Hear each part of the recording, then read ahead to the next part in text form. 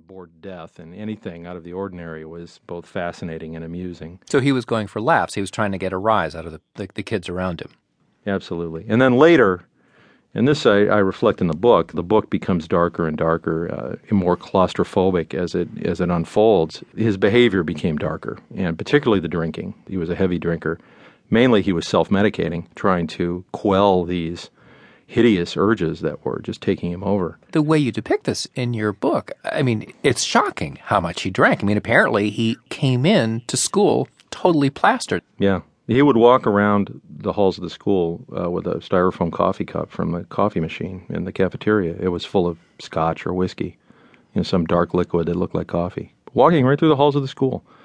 Now, keep in mind, this is a very different era, and I try to get that across in the book that it was not 2012. I mean, it was 1978, 1977. It was a completely different society, completely different era, but still, that's a little hard to explain away. Yeah, it's a little unbelievable when you say there are times when he was passed out, literally, on the school grounds. How could no adult actually see this? Right. Yeah, I have no explanation for it. Either they didn't care or, they didn't want to be bothered. By the time that it got really bad, he was already a senior, and they figured, well, in a couple months he'll be somebody else's problem. Well, he was somebody else's problem. And it is a very tragic and troubling element of this story. And one of the reasons I find it so fascinating and wanted to get it down is that it's really unbelievable that he got away with what he got away with. Now, he had a skill for that, which he employed with very lethal effectiveness later in life, as you well know. Why do you think he was drinking so much? I believe that he was self-medicating, and this is what Jeff himself says. I mean, he didn't feel that he could approach anyone else about what was going on in his head. I mean, how do you go up to someone and say, hey, I'm fantasizing about dead bodies? That's not going to happen. And he was trying to, anyway, just tamp down these horrible urges that were in his head and virtually threatening to take him over body and soul. And this was what he came up with. And for a while, I mean, in the book, I think it was almost a heroic struggle. I know that people have trouble attaching that word to Jeffrey Dahmer, but remember, the Dahmer that I knew had committed no crime. He was just this horribly troubled kid marching inexorably toward the abyss as the adults in his life failed to intercede. And, put yourself in his shoes. Where would he go? That's what he came up with. You mentioned that you were part of something called the Dahmer Fan Club. What was that? It was this small group of band nerds, my inner circle. There was maybe 5 or 6 of us. And we, for a while, pulled him into our circle and encouraged him to act up and act out. Of course, it was all meant in jest. I've been criticized periodically that, we were cruel or dismissive of him.